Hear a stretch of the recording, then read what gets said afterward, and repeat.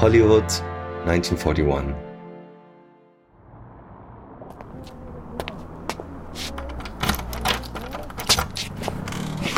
We find our liberties suddenly blacked out by the tyranny of a foreign dictator. Our people...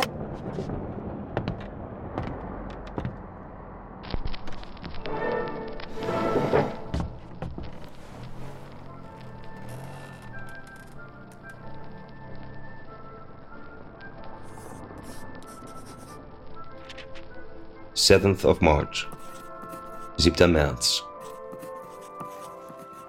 It appears I found a job, even though my papers say enemy alien and unskilled worker, but it's a pretty odd job. I am washing the corpses of history. Not to misunderstand, the job has nothing to do with funerals. I now spend my days in the Hollywood Costume Palace, an impressive 12-story building where I am part of the cleaning crew. A strange kind of place, this palace. It's a kind of museum, a kind of archive of the history of clothing, but everything is for loan. Hollywood studios come here to hire clothes, costumes and props for their films, and it is all here. Clothes of today, period pieces.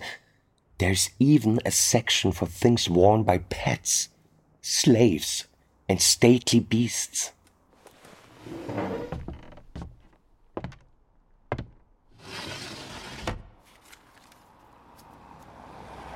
From the first clothes to the most recent, the archive spends all of time. Starting with Eve's fig leaf gadget, available in 2 styles, modest wax cloth and transparent lattice work. It reaches all the way into the present, to the boots of Nazi stormtroopers. Although they are marching through the world, these boots are here treated as a thing of the past. They are already dangling next to the Greek sandals, Imperial Guard boots, and long-forgotten footwear. I run away from the originals to the other end of the world. And here I am, in Hollywood, not Berlin, an unskilled cleaner who could not refuse to polish their copies for pay.